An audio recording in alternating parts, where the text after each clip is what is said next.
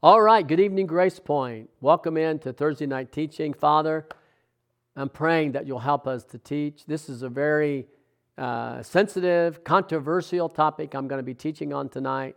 A lot of different viewpoints, Lord.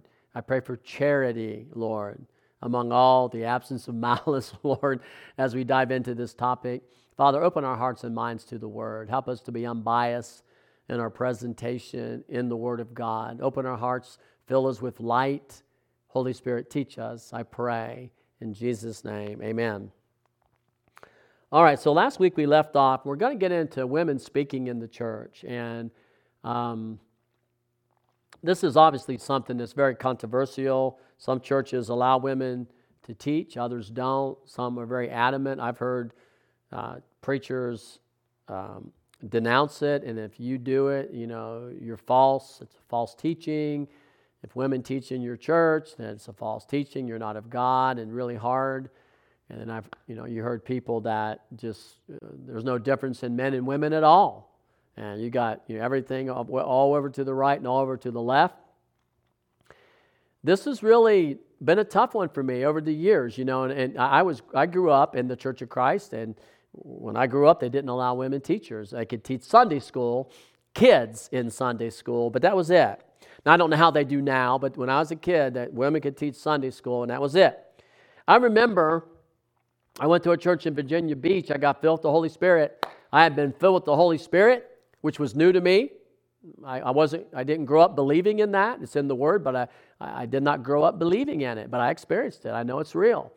And there was a woman that came to our church shortly thereafter, and I hardened my heart and my mind, and I said, she cannot preach. She's a woman. Her name was Sandy Brown, just so you know. And she was an evangelist, and she got up there, and I am telling you, she preached the house down. I mean, she preached, and she was telling stories of miracles, deaf ears opening, how she had witnessed to Kenny Rogers at a Kenny Rogers concert, and God had really put His Spirit. She was powerful, but I'm resisting it, and I'm like, no way, man, she can't be preaching in the church, and yet. It was so anointed. She was one of the most powerful speakers I ever heard. I left there thinking, Lord, I don't understand. This woman is so anointed and she's so powerful. I don't understand. And the gifts of the Spirit operate in her life, and there's been divine healings. And I had to really dig into this and bring a settledness to it, okay, and my understanding of it, But as I've learned throughout the years, there are a lot of viewpoints on this. Now, I don't have an axe to grind. I'm not angry at people that disagree with me. I understand how some people can take a different viewpoint than I do. I can see. I did, but I've kind of softened on this and changed my viewpoint. And I'm going to go over that. And you need to stay with me because there's a lot of scripture I want to bring to bear on this. And there'll probably be at least 2 lessons, could be 3. So, Paul says in verse 34, women should be silent in the churches, for they are not permitted to speak, but are to submit themselves, as the law also says. If they want to learn something, let them ask their husbands at home, since it is disgraceful for a woman to speak in the church. Or did the word of God originate from you, or did it come to you only? If anyone thinks that how about she there? Would you put she there? Just a question. If anyone thinks he is a prophet, would you put she there? I'm going to ask you right now, before I go on, could that word be she? If anyone thinks she is a prophet, would that be okay to put a she there? Okay.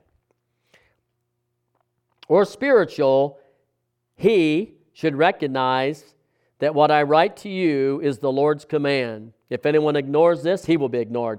So then, my brothers, now this translation, the CSB says brothers and sisters, but in reality, that word is brothers there. It could be generic. It means brothers and sisters, and that's what NIV and many translations put brothers and sisters, but the actual word is brothers there. So then, my brothers and sisters, be eager to prophesy, and do not forbid to speak in tongues, And then Paul goes back to his theme. I'll finish up with that on the last lesson in chapter 24. But everything should be done decently and in order. It just goes back to his theme that I've been teaching the whole way. What's Paul teaching about here? Things should be done in order. Okay? And this is important when we talk about women speaking in church. Things should be done in order. Why? Okay. Let's go over this. It says, women should be silent in the church, for they are not permitted to speak, but are to submit themselves, as also says the law. Okay. Where does it say in the law that women are to submit to men?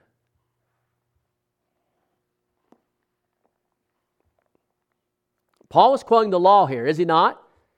He's using the law as his reference point. Our brother Paul, good brother Paul, the Apostle Paul. Where does it say? I'm asking you, where does it say that women should submit to men in the law? Well, you go back to Genesis chapter 3, and this is what every reference that I looked up referenced right here. Genesis chapter 3. And he said to the woman, who? Eve, I will intensify your labor pains. You will bear children with painful effort. Your desire will be to who? Men? Your desire will be to your husband. Yet he will rule over you. And to the man he said, because you listened to your wife and ate from the tree about which I commanded you not to do, the ground is cursed because of that. You will eat from it by means of painful labor all the days of your life. Okay. Right here, where Paul is talking about women being submitted to who? Men? I'm asking you. No. Paul is this is the only place in the law that says, talking about in general, this is what Paul was referencing in the law. And by the way, Genesis is a part of the law. Did you know that? The Pentateuch is 5 books. Genesis, Exodus, Leviticus, Numbers, and Deuteronomy. 5 books in the law. Genesis is one of them. Paul was quoting from here, the wife was put under the authority of her husband. If you don't believe that women are under the authority of the husband, I don't even know what to say to you. It's in the law. It's in Paul's writings. It's in Peter's writings. It's everywhere. It's in Jesus. It's everywhere. So, what Paul is quoting here is where the wife is under her husband's authority. Now, it's very interesting because the translation, it says, if they want to learn something, let them ask their husbands. Did you notice that? So what's Paul talking about here? Is he saying that all women are under the authority of all men? No, he's not. Because if he was, then you could go home and ask your uncle, or you could go home and ask your neighbor. No, he's telling you the wife is under the authority of her husband. And she needs to go home and ask her husband the answer. What if you don't have a husband? What if you're a single woman? Who do you go ask? Right?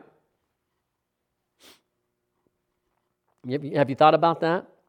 Go ask somebody else's husband? Amen.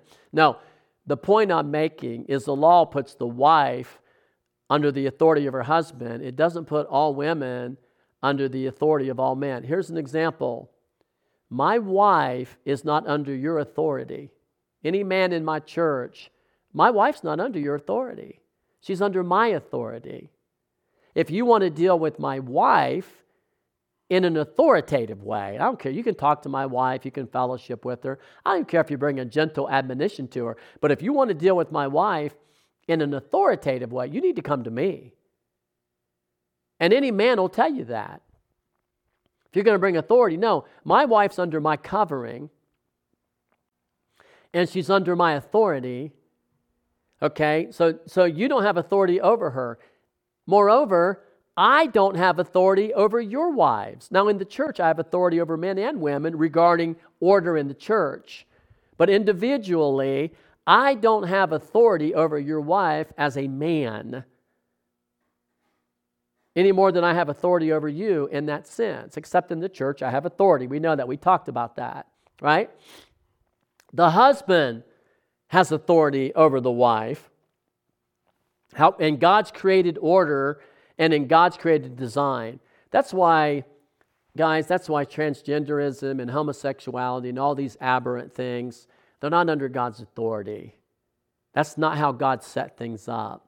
God's order was family, the man and wife together, working together in love, with the husband covering his wife with loving agape authority, like Christ loves the church, the wife submitting to it, and then being in unity and bringing their children up in the nurture and the admonition of the Lord. The children obeying and honoring their mom and dad. Now you have a healthy unit that's able to go out in society and function. Okay, now I've said all that, and this is like a 3-part teaching because I've got a lot here.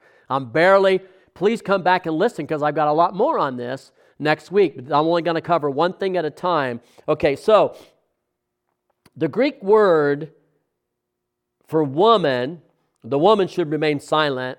The Greek word for woman, I don't know if I'm pronouncing this right. I've heard it pronounced more than one way, is gune or guni. It's G-U-N-E is how they transliterate it. It's the Gaia, guni. It's guni or gunye. You look it up in the Greek, it can be translated woman or it can be translated wife. And in the law, Genesis 3:16, Paul was referencing that scripture gives the husband authority over the wife, not all men over all women. Moreover, in this context, if you will look down, it tells her, let her ask her husband at home.